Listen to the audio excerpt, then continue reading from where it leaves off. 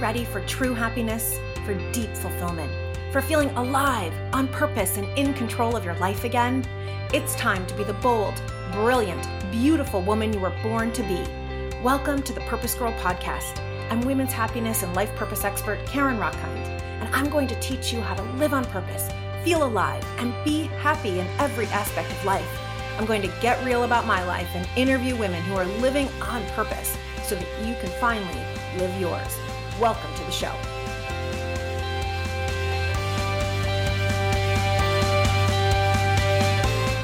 Hello, hello, hello, Purpose Girls. Hello. That is a hello from my guest that is coming up, Milagros Phillips. And I have to share with all of you, I'm going to out myself. I have a confession. I have a confession that it's only fairly recently that I realized that I have white privilege. And prior to that, as the granddaughter of Holocaust survivors, as someone who has experienced anti-Semitism, I truly did not understand this thing about race.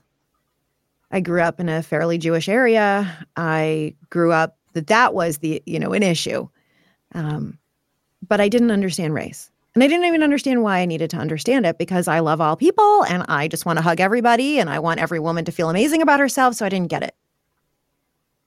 And then maybe about a year or two ago, I read an article that really got me thinking about how it was watching all of these senseless deaths of young people, young African-American people who were simply targeted for their race.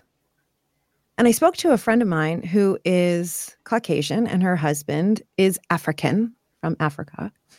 And he went to water a friend's plants who was out of town. And the police followed him into the building because neighbors didn't recognize him.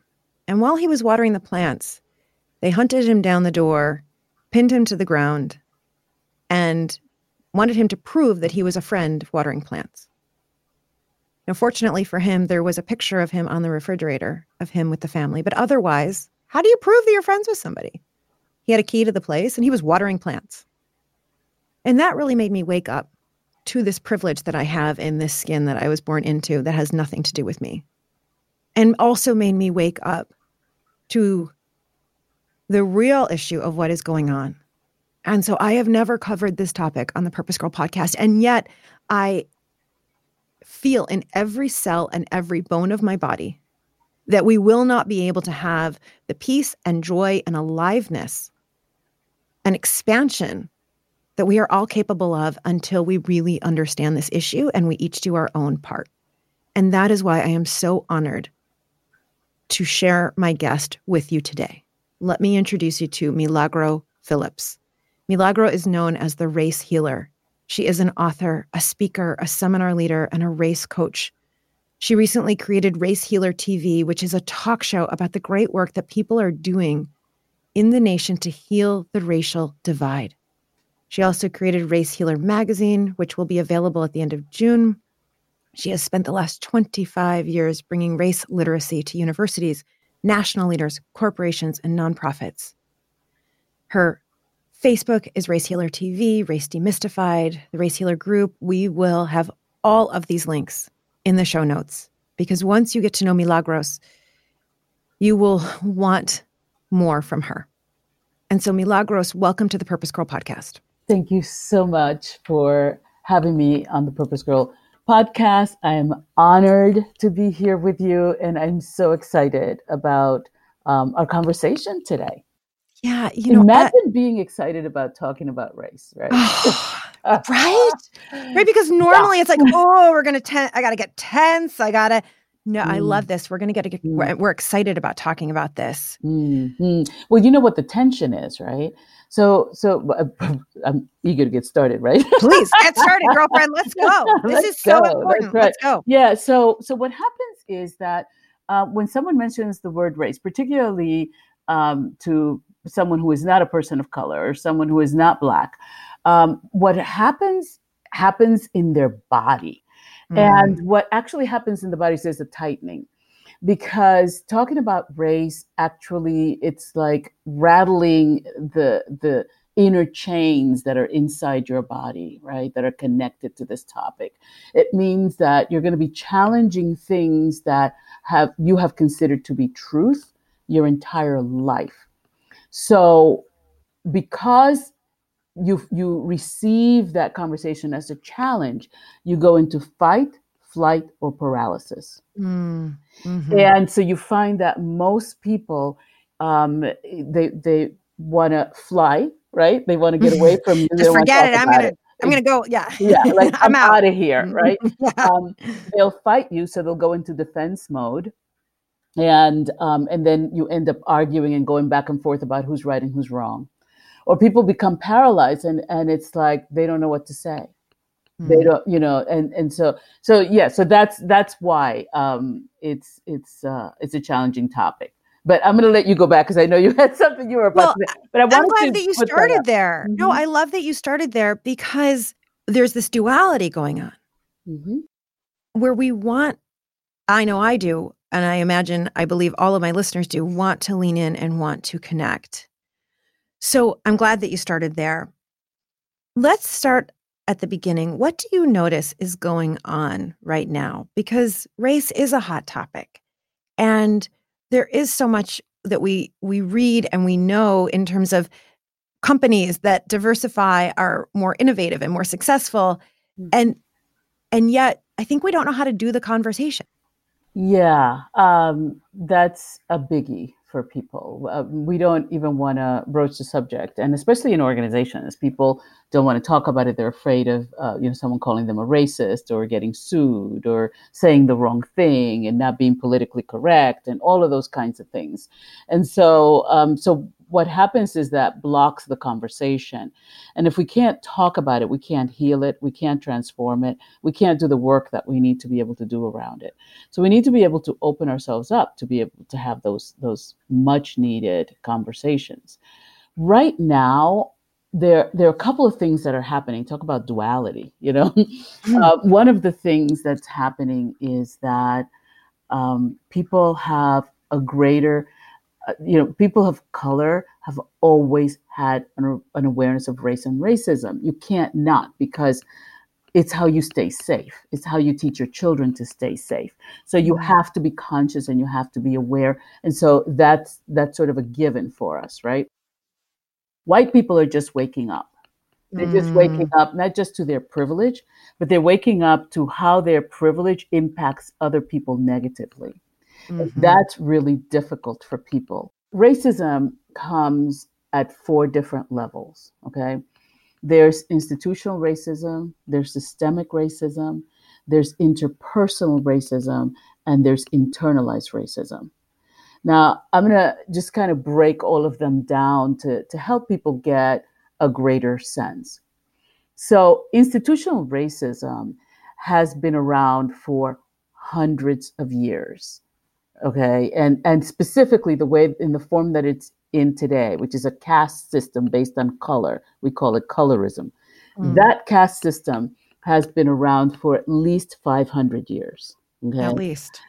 The thing about that is, if we start there, people don't really get what that institution is, how that institution got started, and all those kinds of things. Because I think that so much of the time people spend learning history sort of spent around this particular topic is sort of spent around slavery and the civil rights movement, as if nothing happened before or in between. You know what I mean? Like, it's or just, after, or right? after, Because someone might exactly. say, well, that was 500 years ago. Like, let's move on. And yet there's ramifications of all of our history, including what's written in history books and what is not. Exactly. And the truth is, we internalize history. A lot of our history has been very traumatic. And when I say our history, I'm talking about human history, very traumatic.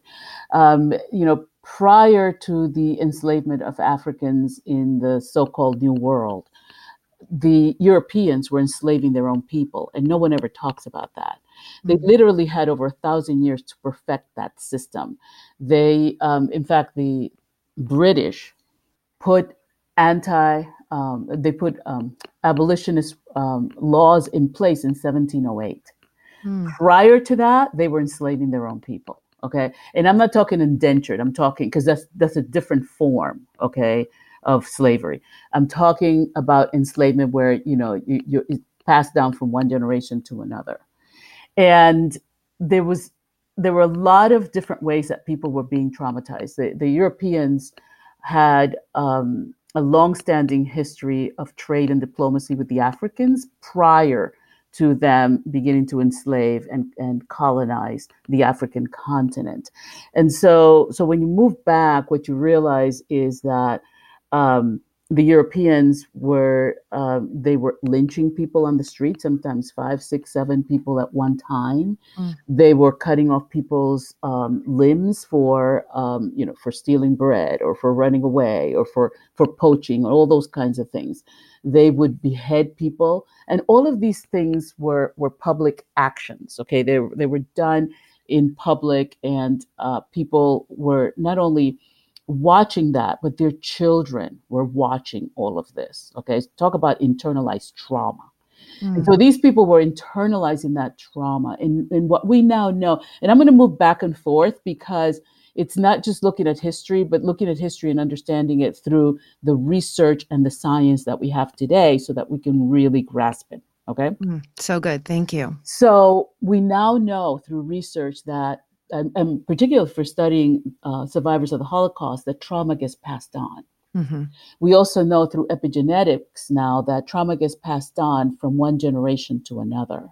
Literally in our genes. Absolutely. It's in our DNA. Okay? Right. It's in our, right. So there's the psychological, and I know because I can see how that was passed from my grandparents to my mother to me. There's the psychological piece, but you're saying with epigenetics, it's literally in our DNA. Exactly.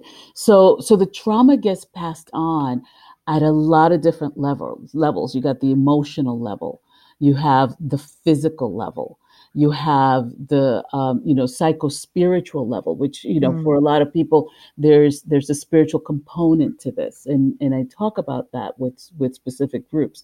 So it's mind, body, spirit, and emotions. And so we have these people who in Europe a lot of them were starving. There was a lot of malnutrition. Those who could afford to have well-made clothing, particularly the women, the clothing was always very restrictive. And so you have all this incredible restriction. People are traumatized and they're not fed well. Okay. So now around the 1500s, soon, the Europeans had traveled the world, and so had Africans, because Africans literally settled the world. Okay, and so they always traveled, and so you have all of that going on. So you have people from the African diaspora all over the world. Okay, and then you also have Europeans who were traveling through Mexico, traveling to various parts of Central, North, and South America, and the Caribbean as well. Okay. However, after Columbus in the late 1490s, after Columbus came into the islands, and he actually landed on what is now known as the Dominican Republic, he brought back proof that he had found India. Okay. and his proof were the Taínos. That he took with him about 100 Taínos. A few of them actually survived the voyage. Which were native people. These were native. Yeah, these were native. They were Taínos and Arawaks in the Dominican Republic. And so rather the Taínos are an Arawak people. So so you have this proof that now people, because remember, the populace in Europe were not educated. Most of them couldn't read and write. The monarchy wanted them to to live in ignorance because educated people are dangerous. Yeah. And so so a lot of people actually believe that the world ended. If they couldn't see to the end of the world, and the world must end at the edge of the water or at the Right. edge of the land, and so on and so forth, right? Um, but you have these people who are being tortured, and they're starving, and so it's a very difficult life. And you have this man who comes back with gold, silver, Mm. like food, lots of food. Okay, Mm. because you in the Caribbean you can grow food 365 days a year, and Mm. so and these are starving people. So now all these people are trying to figure out, how do we get to where he came from? And I don't mean, when I say he, I don't mean just him alone, right? Because there were people coming back and forth. Right. And so you have these people, and one of the things that was happening throughout Europe, they call it the Spanish Inquisition, but really this was happening throughout Europe, was the papacy and the monarchy were at odds, and they also were trying to figure out how to control people, because you have a monarchy that's made up of a few people, but in comparison to the people they're ruling, right? Mm-hmm. Mm-hmm. So Europeans had a fear of the revolt, and you can still see that today, where Mm-hmm. wherever Europeans are, they always have this fear of the revolt. Okay, so this fear of the revolt, and so they needed to control people, which is why they traumatized people. We have known, it isn't just that science is telling us that when you traumatize someone, you traumatize them for generations, unless you do something to heal them. Okay, Yeah. but it isn't just the science is telling us that. It's that our ancient books told us that. Okay, Mm. there's a little thing in the Bible that says, the sins of the father shall be visited upon the son 7 generations hence. If you substitute the word sin for trauma, Mm-hmm. okay, Mm-hmm. you hear what I'm saying? Yeah. It you know? really, and what you're saying is, for thousands of years, Mm-hmm. it's been understood that what one generation experiences, the next generation feels. Exactly. And then it Exactly. goes on and on. Exactly. Yeah. And it's so interesting to hear you talk about, you're saying the Europeans and the revolt. It's like the human fear factor, right? The fear Mm-hmm. brain like kicks in. Yeah. Oh, if that person has food, I can't have it. Or if they know something I don't know, then I need to try to hold them down. Mm-hmm. There's like, Mm-hmm. and we see that today all Yeah. over the world, right? Mm-hmm. And Yeah. so this is so important. And Yeah. watching your TED Talk, I learned, and I did not know, and I am outing my own ignorance here. So thank you for being one of my teachers, Milagros, that many of the Africans, like you said, traveled the world, kings and queens, well Mm-hmm. educated, Mm-hmm. not the picture we see Right. when we're talking about, human trafficking. Yeah. Yeah. Yeah. Yeah.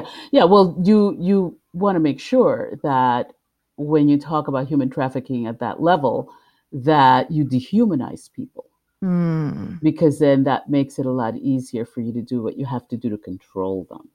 right. Okay. Yeah. Right. Right. And what happens, so you have the first generation that's traumatized, right? And then the next generation acts out of that trauma, but they don't have the context for the trauma.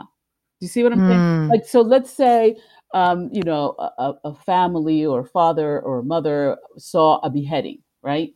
mm-hmm. So that traumatizes them. Their child is automatically traumatized, okay? Because remember, we pass it on through epigenetics. Sure. And but that child has no context for the trauma. Mm, So scientists did this research project where they took mice, and they were pumping in the fragrance of cherry blossom oil. Okay, so the mice are smelling cherry blossom oil, and every time they would pump in the oil, they would electrocute the mice. mm. So the mice were traumatized.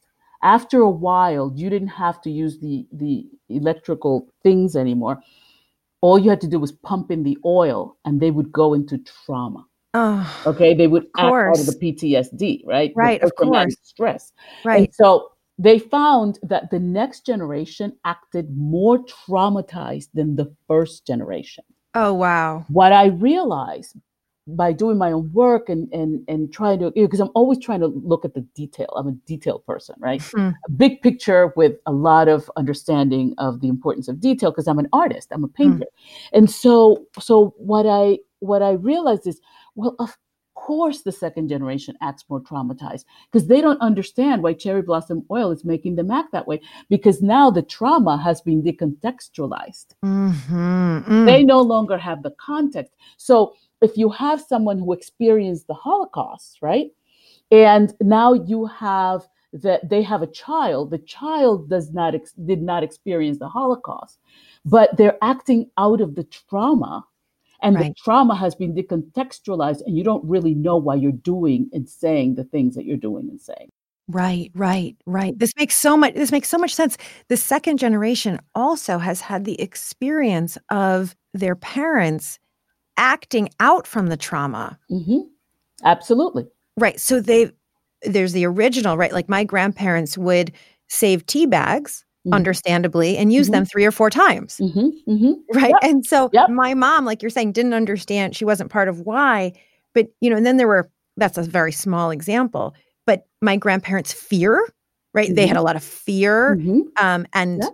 and frankly, a lot of kind of hatred of people who did this to them. And so that Mm-hmm. their fear then gets passed to my mom.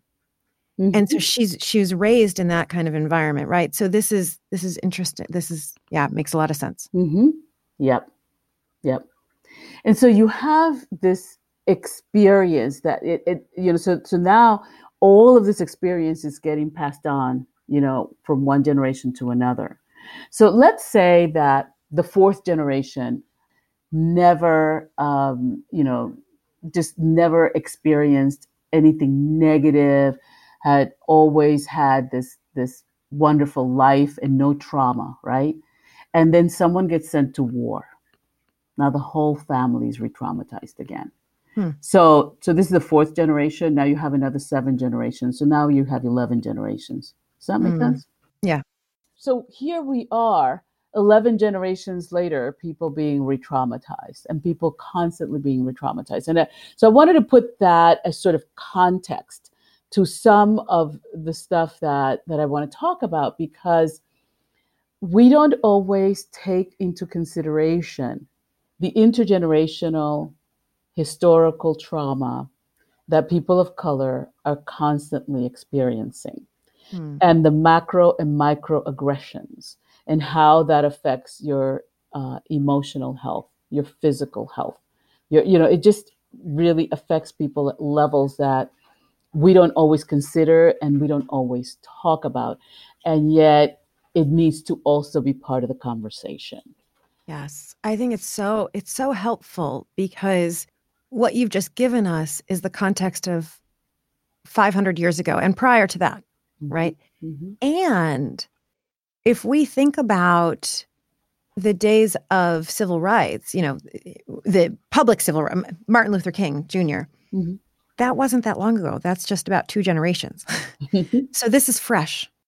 Exactly. There's a lot of fresh wounding, fresh trauma. Exactly.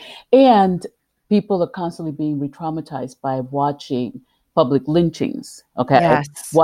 Yes. So watching a policeman kill a black man who's unarmed, watching, like all of these things constantly re-traumatize people. Yes. And, and there are folks that are now looking at racism as a public health issue, real Thank public goodness. health issue. Yeah. And so there's that part of it. So you've got this violence that has been passed on for generations, right? And in the Europeans were really looking at how to maintain this free labor force, because first the free labor force were first Europeans. But then when they started coming and settling and looking at these new lands, suddenly there was land to be had, which was taken from the natives, because there were natives, there were millions, there were literally millions of natives living in North, Central, South America and the Caribbean. And they were all annihilated, a lot of them from diseases. Others were killed, and and the land was taken over. Okay. So that was one of the first things that happened. The Europeans then tried to enslave, they brought some enslaved white people with them, Europeans with them. I have a very good friend that teaches at Harvard that traces his family back to white slaves in America. Wow. But they made terrible slaves because heaven help them, they would run away. They would get on ships and go back to Europe and settle somewhere else that no one knew them and end the story. Okay. Mm-hmm. So then you have the Europeans try to enslave natives. And they claim that natives made terrible slaves because heaven help them, they would run away. And they would hide with other tribes, and they would tell other tribes what was going on. And so that wasn't working for them. Then they figured, because they had long-standing relationships with Africans, and by the way, there were black royal houses in Europe. The Sousas are a black branch of the Portuguese royal family. And so they already knew what these people looked like, and they thought, well, they look different from us, right? The hair texture is different from ours. They just look different from us. So they started enslaving them. And they gave themselves 100 years to really figure it out and really hone in on it. Okay, like how to do it well, how to make a system, really, exactly, which is making my stomach sick, probably everybody else. But thank you for this. This is so important to understand. And so once they had figured that out, which was between the 1500s and the 1700s, so a couple hundred years, okay, then they put abolitionist laws in the books in Europe. So, for instance, in England, their abolitionist laws go. I think it was like 1708 is when you start to see that. So they no longer needed to continue to enslave the Europeans as a free labor force. Now they had this free labor force, and what they realized is they could have this free labor force all over the world, and they chose specifically places right around the equator. And those places were chosen for some very specific reasons. Those places had food that you could import and export year round. They had gold, silver. I mean, I want to say it was like 3 years ago or so. I was visiting a relative in Florida, and they were listening to the news in the Dominican Republic, and they found a new vein of gold that the Canadians were trying to take out of the country. And I don't know whatever happened with that. But what I'm saying to you is that here you have precious metals. You have gold, you have silver, you have diamonds, you have precious and semi-precious stones. So these places were rich with that. Plus you had food, and now you could feed people who were malnutrition and starving. Right. Natural resources. Yeah, absolutely. Not only that, but you could also sell these things. Well, now you've got all this stuff figured out, and what you need is a crop of people who could tend the land so that you could continue to get wealthy by selling the products of their labor to the entire world. So, and the thing is that the entire world was complicit. Okay, because people were buying clothing that were made from the cotton that was picked by the enslaved people. Right. People were drinking coffee and tea and putting sugar in it that was being farmed by the people who worked in the plantations. You were, so it became a global economy. It became a global economy. And that's how it becomes institutionalized. Absolutely. Right. It's, again, I will out my own ignorance because I think it's important that I would say about 3 years ago, Josh and I saw some documentary about where our clothes came from. And without even thinking about, well, how come we can buy clothes so cheap at Old Navy? And learning, it's so cheap there because it's children who are, making, and then it was, oh my God, okay, we're not going to do that anymore. But we don't even think about, it shows up on our shelves. We don't, like you said, we don't know what we don't know. But I wanted to do this episode because we need to be responsible for knowing. Absolutely. Because I think once we know, we say, well, I don't want to be any part of that. Yep. Yeah. When it comes to racism, ignorance is key to maintaining it. Mm-hmm. You need people to not know, because our true nature as human beings, who we are, how we show up on the planet, is pure love. Mm. When you think about looking at a newborn baby, and you think about, just between 0 and 1, and you look at babies, you see who we really are. Yeah. You smile Yeah. at them, they smile back. Yeah. Like it's just so And they love natural. everybody. And Yes. yeah, it's so, love is so natural. And you look at, you're right, little children and they're playing with each other and they're not thinking about it, right? They're Mhm. they're, 2, 3 years old. They're not thinking about it. Mhm. Yeah. And that is our So natural state. right. Mm-hmm. Yeah. And so our natural state really is love. And Mm-hmm. and what the research is telling us is that human beings are wired for bliss and they're wired for spirituality. Mm-hmm. And so in order to be able to take over a people, you have to destabilize them. Mm-hmm. And how you destabilize them is by taking away as much of who they are as possible. So their language, Mm-hmm. their land, Mm-hmm. that's how you destabilize people. You destabilize a community by, first they begin to rape women Yeah. and kill. Because if you destabilize the women, you destabilize the children Right. and generations to come, right? Right. You Right. also destabilize the men because they're trying to defend the women, but they can't because they're being killed, because the weapons that people are showing up armored for war that you in your village were not expecting. Right, Okay, right, and right. so And this is such an interesting point Mhm. too about women because this podcast our listeners are women. And the reason I'm so passionate about empowering women is because as a woman is educated, so too are her Mhm. children, and therefore so too is the community, therefore so too is the world. As a woman owns herself and her power and her happiness, so too are her children, and so too then is the world. So to hear you say that part of breaking down an entire people was to break down the women, it breaks my heart, but it makes a lot of sense. Yeah, yeah. And the thing about destabilization is that once the community is destabilized, then you can steal from them. Mm-hmm. You don't even have to fight them to steal from them. It's very Right. easy.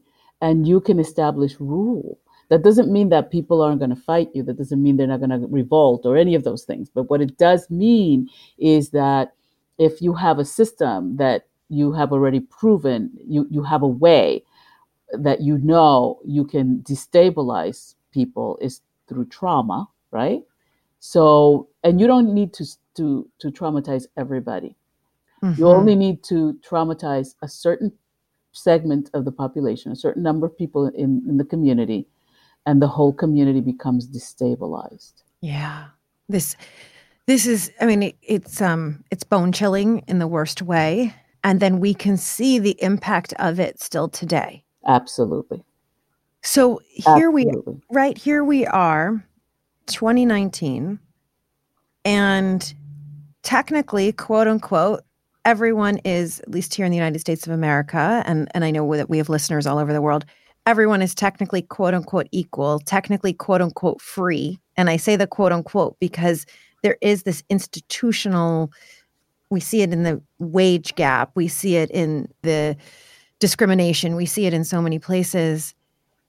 How do we even begin to shift and to support our brothers and sisters to heal and thrive? So the first realization is that we all need healing. Mm, Healing may take on different form, but we all need healing. Okay. mm-hmm, And but in order for that to happen, you have to take responsibility for the fact that that you have that you're broken. Do you know what I hmm, mean? Like there's an issue here. I always tell people, there was a time that I was in my own ignorance around certain things in life. mm-hmm, And then I became aware. And at some point, that awareness became the information that led me to understand that I needed healing.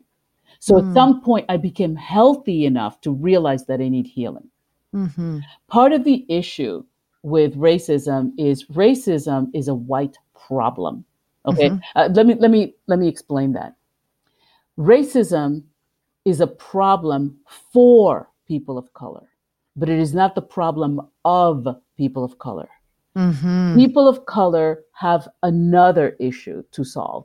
People of color have to solve their own prejudices, their they internalize the institutional and systemic racism. Okay, Mm-hmm. which shows Mm-hmm. up as colorism, it shows up as oppression, it shows up in a variety of forms. Okay, Mm-hmm.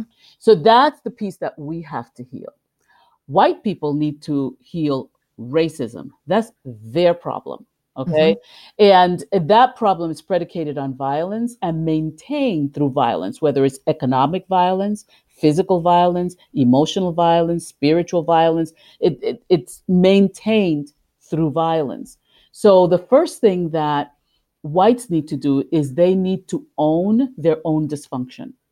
They need to Mm. start breaking it down, looking at it, looking at the various ways, because the truth is that ultimately, if you really peel back the layers, what whites find out is that they too are oppressed.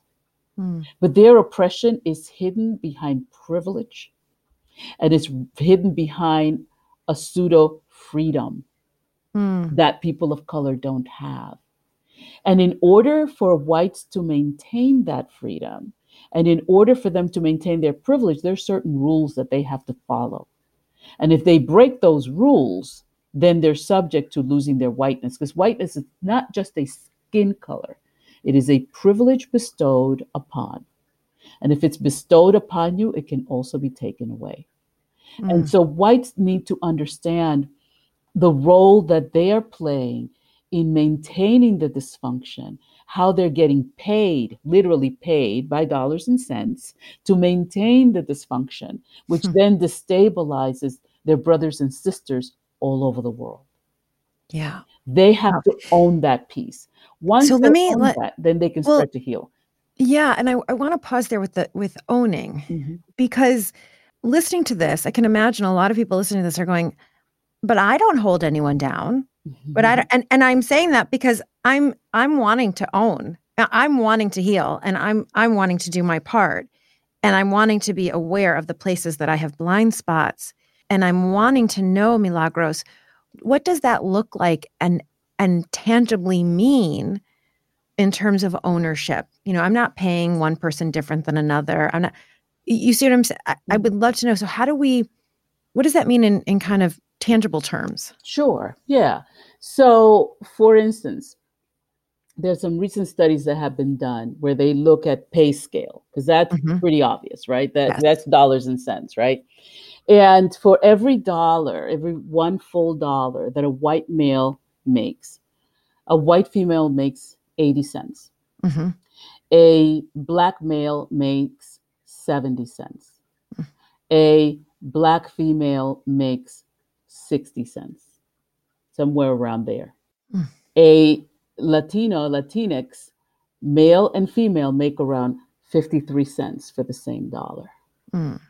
So that's just pay scale, right? Hmm. When you start to look at intergenerational and historical wealth, okay, how wealth has gotten passed down. The people who actually created the wealth were the workers, but they Hmm. didn't have access to the wealth. Okay. Right. Right. So let's say I start a restaurant, right? And I hire you, and I hire your husband, and your friends, and your children. And I hire a bunch of people, and everybody has a different job, different specialty. Okay. And I don't pay anybody a cent. I'm amassing great wealth. Right. And then I now take the food that all of you guys make and I send it all over the world. And now I'm getting all these orders from all over the world, but I'm still not paying you a cent. Right. I'm Right. amassing great wealth. Now I can take that wealth and I can use that wealth to create an army, which then I use to control you, because you're now thinking, well, we're doing all the work. How come we're not getting paid? And that Right. person's getting rich. So now you're going to be afraid that they're going to come back and get you for what you're exploiting them for. So you need something or someone or some group to protect you. So you need a buffer, right? Yes. Yeah. So part of that buffer are people in the middle class. Mm. Interesting. Yeah. Okay. And so as I think about my own life right now, right? And I want to heal. I want to personally heal, and I want to personally do my part. How do I start to I totally get the history, and it's so important, and I totally get where we are. I want to know what do I need to know and do now, because I don't, as an example, I don't have a payroll. If I had a payroll, I would make sure everybody is paid the same. So how do I take what you're teaching and implement it in a personal way? So one of the things that is really important is listening to the people who are sitting on the cauldron. Okay. People who are sitting on the hot stove, because clearly they are uncomfortable. Okay. And so very often the white population wants to do something, but they don't want to be uncomfortable to do it. And so you can't even have a conversation because that makes me uncomfortable, and it's fight, flight, or paralysis. That's why we started there. Okay? Yes. And so if I have something happening, like I want to tell you that, I had a friend that got like the story that you told about your friend who's watering plants, right? Yes. And you and I, let's say we're both white, and you and I can't have a conversation about that because I'm uncomfortable. Can you imagine how your friend who was watering plants feels? And you can't sit in that discomfort for 10 minutes to have a conversation with me? Yes. So the first thing is, I see. You can't go around this stuff. You have to go through it. We have to be in it. Absolutely. You have to be willing to sit in the discomfort. You have to learn to listen to what people are saying to you about what is happening to them. Because so often people of color want to tell their story, because part of telling your story is you're expressing it or you're pressing it out of yourself. Yes. Okay? Yes. So that it doesn't just linger and sit there as a tight ball in your body, then making you sick, right? So we want to be able to tell our stories, and no one wants to listen. People in power that could make the shift, that could help change things, don't want to listen. But they will listen to another white person. So whites have a huge responsibility. This has been handed to them from, generation one right through to now. So there is the ancestral responsibility, and then there's this responsibility for now. And part of that responsibility is being aware, becoming race literate, which in other words means understanding your history, understanding your Black history, because white people have a Black history. Okay. Yes. There is no Black history without the white history in this country anyway. Okay. And right. So, and thank you for saying this, because it's like in college, I could have taken history, and then I could take African American history or Black history. And it's like, no, it's all history. But that right there is just such a great tangible example of institutionalized racism that we call history, but it's like marriage is marriage, but gay marriage is something else. No, it's all just marriage. And so I love what you're saying, listening, wanting to know, wanting to hear. And, there's this perception that if someone talks to you about race, that they're trying to take something from you. They're trying to take your history from you. They're trying to take your belief system from you. They're trying to take money from you because of reparations. There's this perception that if someone talks about race, they want something from you. And I think it's so interesting, after people of color have literally built the world, and certainly in the last 500 years for free, okay, that whites have this fear that someone's going to take something away from them. So here's the thing. Very often, let's talk about it from the perspective of money, okay? There are a lot of people who have wealth who are terrified of losing that wealth. In fact, they're so terrified that if the stock market goes down, they kill themselves. Mm-hmm. They don't know how to live without the money. So Mm-hmm. part of that, okay, so there are those people, right? Then there are these other people. They call themselves self-made millionaires. Most of them have lost their money, won their money again, lost their money, got their, like so they have a cycle, and so they understand the cycle. Yes. So they know that they can build their wealth again. Okay, makes sense. Mm-hmm. If you got your wealth for free through somebody else's labor, you're going to be terrified of losing that wealth. And the reason for that is because you don't know how to make it, because you didn't make it yourself. Right. Okay. So you're going to be Right. terrified Right. of Right. losing it because you have no idea how you're ever going to replace this from scratch. And even if in a current generation, that's not how someone's making their money, based on what we talked about with epigenetics, that the story is passed on generation to generation. And so this could have been 4, 5, 6 generations ago for someone listening to this, but it's somewhere it's in your DNA, and it's that fear is placed now in the DNA and is placed now it's like in the soup that you're sitting in without even realizing that you're in a soup. Exactly. So how we heal is by becoming aware, getting rid of the ignorance, allowing ourselves our emotions, because emotions are going to come up. Because one of the things that particularly whites discover in this process is that they've been duped. Their real history has been hidden from them. Yes. They've not been given, so they've been treated like children because patriarchy infantilizes people. The whole idea is to infantilize people because it's easy to destabilize an infant. Yes. Okay. And so they Right. need for you to be ignorant, and they need for like the whole system needs for you to not know and not be awake and not be aware. Okay. So part of healing and transforming is you got to become aware. You need to understand the historical context of this stuff, because a lot of what often happens is people have these conversations, but without the historical context, it's just sort of just sitting there, okay, without it being attached or linked to anything. And it's important to make the links and connect the dots, okay? Absolutely. Because then you start to see how it's playing out today in today's world, okay? Yes.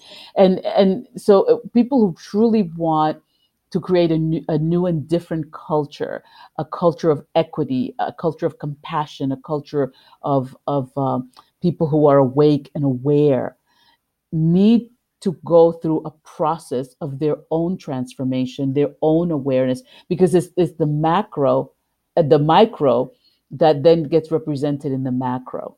Okay. So it's as within, so without. So part of the process is understanding how this stuff works, how it plays out, understanding the context of it, being able to listen to the people who are in it, who are telling you their stories.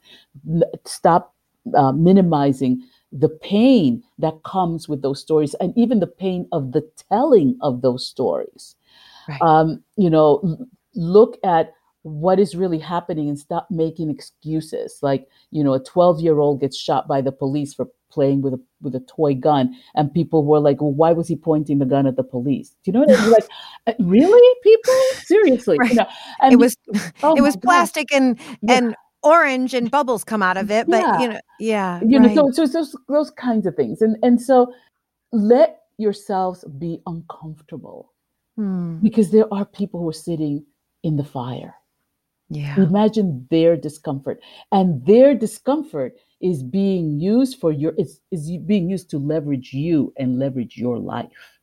Right. So there's a level of responsibility around that. It's like, looking at child labor and going, I had no idea this was child labor, and then becoming responsible, and then looking at how do we dismantle that system. That makes sense. But you need to understand what the system is before you can do that.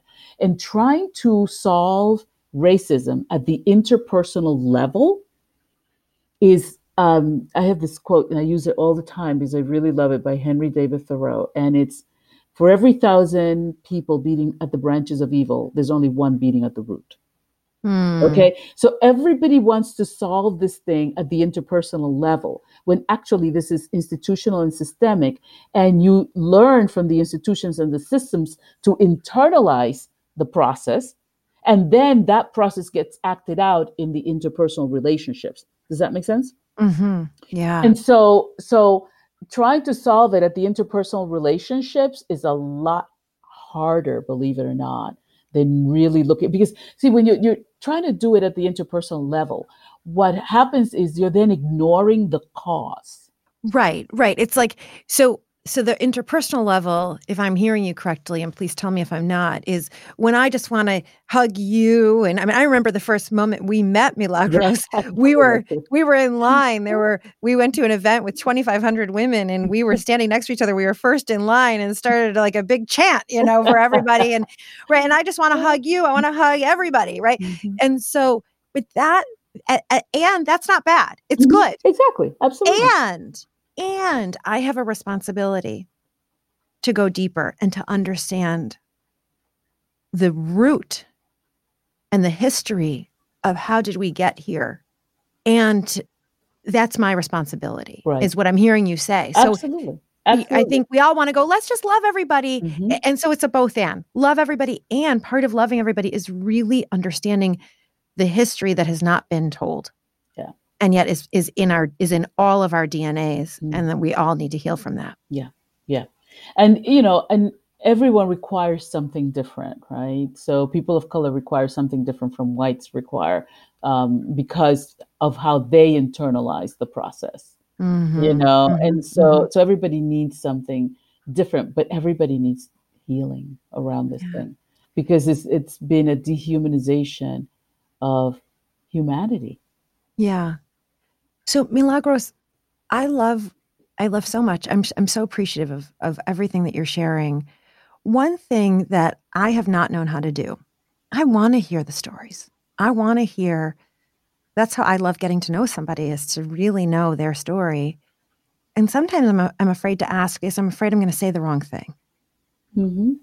Yeah. And so how do we approach the conversation? You need to be willing to make mistakes.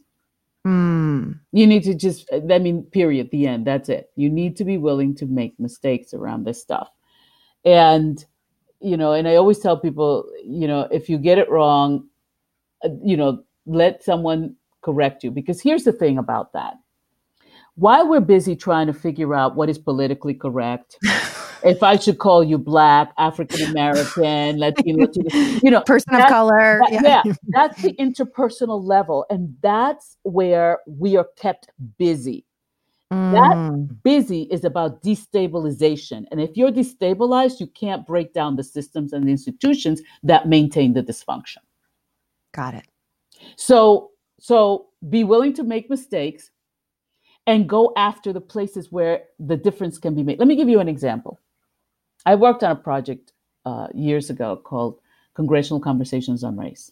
And we worked with members of Congress for 3 years around this whole thing, around issues of race. And I created a program that was a 3-part program. And the 3-part program was based on the work that I do and that I've been doing for 20 some odd years. And what I noticed by doing this work is that there are 3 things that people need in order to begin the process of understanding, right? So they need the historical context. They need to have some kind of visceral experience, whether it's, through a film or through, a reenactment or being there or, that kind of thing. Mm-hmm. And then they can have a conversation, because then the conversation is different. Okay. Mm-hmm. So we created this program, and in our program, we would expose the members to some of the history or in their district, okay? And then we would take them on a tour of of these places, and show them whatever it was, because we would work with the members at first and ask them, what do you want to focus on? Because when it comes to race, it could be, it could be work, it could be education, it could be, it's a million things, because they're all impacted by race. Absolutely. So I remember we were on a bus and we're doing a presentation, and the members got to invite whoever they felt were stakeholders in the community and needed to be in the conversation. And this particular place had what is known as a food desert. Food deserts are places where there are no supermarkets in specific neighborhoods. And there are a lot of fast food places, but no supermarkets where people can get fresh fruits and vegetables and things like that. This particular place had a food desert, but it also had a farmer's market that showed up once or twice a week. A lot of the people in this neighborhood had no transportation. So there was a bus system in the neighborhood, but the bus didn't go anywhere near the farmer's market. Nowhere near the farmer's market. So here we are at the bus, and we're doing this presentation, and we had invited a couple of executives from two different supermarkets to show them how they have supermarkets on the white side of town, but on the black side of town, they were nowhere to be seen. Okay. And so here we are on this bus, and we're doing this presentation, and this woman gets on the phone, and I'm thinking to myself, she's not paying attention. You know what I mean? Like, she's listening to us. Hello. Yeah. And she gets off the phone and she goes, okay, it's done. And I was sort of like, what is she talking about? And she said, there's going to be a bus stop there starting tomorrow. That's how quickly you can make a shift if you want to. You can make changes. That doesn't mean that the internalized stuff is a different story. That's lifelong learning. Okay. Yes. But while you're lifelong learning, there are things that can be done that can make people's lives easier, that can change institutions, that can make institutions aware of the fact that, hey, you don't have any supermarkets over there. Why not? Why don't you have any supermarkets over there? Because these people obviously have enough money to go to the fast food places. If you have a supermarket there, they'll buy fresh foods and vegetables, which can make a difference to them and their families. You know, so you need to make people aware. People who have power and who are in positions of power can make a huge difference, but you need to understand what the difference is yourself. You need to be educated enough to be able to understand it. You need to be able to really open yourself up to new possibilities, and you need to be a risk taker. Yes. This is so important, right? And thank you for that example. It's incredible because it shows how quickly something can be done. It also shows this is happening all over. And we probably could go into many neighborhoods and notice the same thing. And like you're saying, make a phone call. And reading your materials before our conversation, I learned so much about how important this isn't just about changing the lives of the people in that neighborhood. We're talking about huge changes to the economy, improvements to the economy when a group of people now has fresh food. Yeah. When a group of students has, young people have fresh food to eat before they go to school, when there is more opportunity for education. I mean, even the wage gap that you were talking about, watching your TED Talk, you said it would add $1 trillion to the economy if we evened out the wage gap. Yeah, that's just one state. Oh, I'm sorry, I missed that part. What? One state. We are wondering how to improve our economy, and how about this? We start paying people the same. Yeah. Milagros, you have given us so much to think about, and you have given us so much history, so much context. I am so appreciative of that knowledge. I'm so appreciative of understanding the small, like the quote unquote small things I can do. And what I'm hearing is know the context and be curious, make mistakes, take some risks. Yeah. Take some risks. Be uncomfortable. And be uncomfortable. Yeah. Thank you. Be uncomfortable. Yeah. And that it is going to benefit, that it has this huge benefit. I mean, reading and hearing about the benefits to organizations that are diverse and how they're more innovative, how they're more productive and profitable, hearing about how then people want to work more for them and how the better customer service, et cetera. And so there's so much value. Yeah. And this is so important. And I thank you, because I know that I have blind spots and ignorance, and I am committed to finding those blind spots and to filling them. Yeah. And so you are helping me with that, and I am so appreciative. Oh, thank you so much. I'm really excited. I'm hoping that your listeners will join us. I have a Facebook Race Healer group that is very active. People post all kinds of wonderful things on there. I ask the joiners to be patient and compassionate with one another because we're all in process and we're all learning. But it's a wonderful, very active group. And, frankly, I'm looking for more people who want to have me come in and do the 2-day healing racism seminar in their community, in their organization, because it transforms everything. And I'm always so humbled to see by the end of day 2 where people are versus where they came in the first day. It's just extraordinary. It just fills my heart. This is really the work of my heart. It wasn't work I ever wanted to do or signed up to do, but it's really a calling for me. And I look at it from a lot of different perspectives. And people have been going through this program for, over 20 years, and it's still viable, powerful, and people come out of it transformed. So looking for more people who just really want to open their hearts and look at this stuff and get a sense of hope.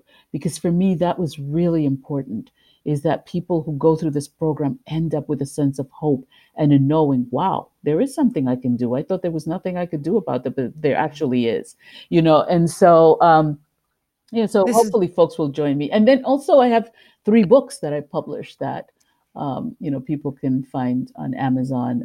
11 Reasons to Become Race Literate, 8 Essentials to a Race Conversation, which is a great book, and also the Speaking Race in Healthcare. And for folks who want to get a free manual on how to hold conversations on race, I give that away for free on my website, milagrosphillips.com. So generous. And we have links to all of that in the show notes. So the free download is an absolute must. Your TED Talk, which I've seen and we'll put a link to, is an absolute must. I am really excited about the Facebook group. And so we'll have a link to that too, because it sounds like it's a place for everyone to engage in this conversation and to learn and to grow, which is so important. And I haven't yet had the privilege of attending one of your 2-day seminars. I keep waiting for one to come when the dates, I can make both dates. But I've talked to people who have attended and I've heard incredible things. And so you do those and people can attend individually or they can bring it into their organization. Correct. Yeah. Right. So, and all of that is on your website. Yeah. Milagros, thank you so much. Oh, Karen, thank you. This has been a real joy. For me too. For me too. This is really important. I am dedicated. When I heard my friend's story and I thought, he's a yoga instructor. My friend's husband, he is a yoga instructor. He's a meditation instructor. He wouldn't hurt a fly. What on earth? He's watering plants. Like you said, there has to be something that evokes the visceral response. And that happened at the same time as way too many of our young children were being senselessly killed. And that was a wake-up call for me. That was my wake-up call. And I said, because I'd always said, well, I'm not racist. And it's like, well, let's look at, is there any part of me? And the truth is I did not know the history and I did not know enough. And I didn't even see my own skin color because I was wrapped in my Jewish story. Mm-hmm. And I see how much privilege I've had.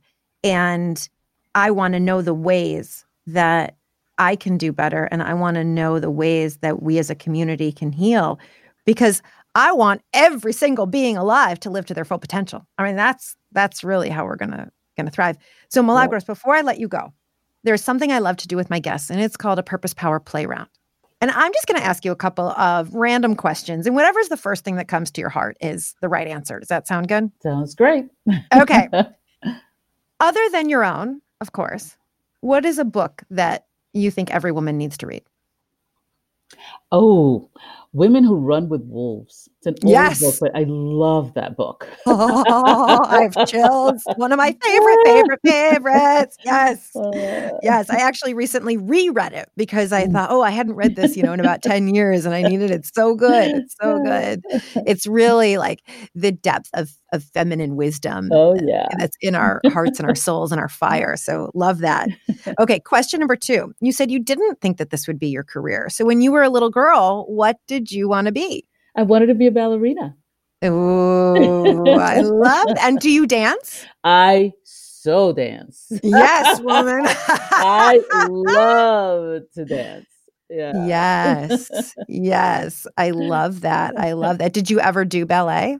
I did not. I was told when I was 4 years old by a neighbor from across the street who used to watch me dancing on my porch all the time. And she asked what I wanted to be when I grew up, and I said I wanted to be a ballerina. And she said, "Well, no, you can't because there are no black ballerinas." And I said, "Oh, yes, there are." And she said, "Well, no, watch. In the DR, the ballet used to come on Sundays." She said, "Watch and see if you see anyone who looks like you when the ballet comes." And of course, I saw and I didn't. And I was like, I still remember that great disappointment. And then thinking, oh, well, then I'll be a singer. Oh. And I wanted to be an opera singer, actually. I was probably the only 11-year-old in the entire US that could sing the entire score to Lucia de Lammermoor. Oh, you make me want to hear that. Oh, can you still sing? Can you still sing that? And you know what? Actually, no, I can't. I used to be a Carla Chura, but I was sexually molested by my manager in New York. And I didn't sing for 26 years after that. Yeah. Yeah. Wow. So yeah. So that's my Me Too moment. Yeah. I hear you, sister. I hear you. Thank you for sharing that with us. Thank you. And I just want to love all over the 4-year-old inside of you who wanted to be a ballerina because, Well, now and that's such a great example. I paint them. I paint dancers. You paint them. I paint ballerinas and musicians. Yes. It's so beautiful. I paint Black ballerinas. Well, thank you. Okay, yes. Just to be clear. Yes. As you should. Thank you very much. But what a great example there of the conversation of the institutionalized racism, someone telling you that isn't possible for you because of the color, the pigment in your skin. It makes no sense. Mm-hmm. But it's such a great example of, you think about any children who wanted to, let's say, be president, and before President Obama there's not been a black president, so you can't be. Mm-hmm. And then they give up on their dream. So it's really, it's heartbreaking, and it's such an example of how we don't even realize the down spiral and what happens. Okay, my last purpose power play round question. Okay. What is one thing that you think every woman needs to know? How powerful she is. The reason that we destabilize women is because women are incredibly powerful. Always remember that no one wants to steal from someone who has nothing, and no one wants to destabilize anyone who doesn't have power. Okay? Mm-hmm. We are incredibly powerful. Whew. You can just take that one right to the bank. Right? And people want to tell us as women we don't have power, or want to tell someone, a black person, they don't have power. But that's because we're actually afraid. They're afraid. Men are, not all men, of course, right? Patriarchy is afraid of our power as women. And in the history that Milagros shared, it makes so much sense that they were afraid of the power of those Africans. Thank you. We are so powerful. Mm-hmm. Milagros, we have learned so much from you. Thank you, thank you, thank you. I am so grateful, and I am excited to learn more with and from you. And to all of you listening, thank you for listening to this very, very important episode of the Purpose Girl podcast. I hope that you learned. I hope that you expanded. I hope you got a little uncomfortable, and that therefore you are growing, and you grew, and we're going to grow together. If you have not yet Please, we love hearing from you. Send me a message, leave a 5-star review, leave one sentence about how this podcast has impacted you, how this episode impacts you. We love hearing from you. If you have not yet joined our Facebook community, please go on over to Purpose Girls, the Women's Happiness Network, and join the Facebook group there. We're doing so many Facebook Lives right now. We're bringing you so much great content and journal prompts for you to improve your life. You can find me over on Instagram at Karen Rockhind and on my business page for Facebook at Coach Karen Rockhind. Most importantly, please share this with every woman who needs to know. Share this with your daughters. Teach them early. Share this with your mothers who may not have gotten access to this information. Share this with the women at work. Share this information because that's how we're going to change the world, one woman at a time. As always, may you live purposefully, may you love yourself, and may you love life. Bye for now.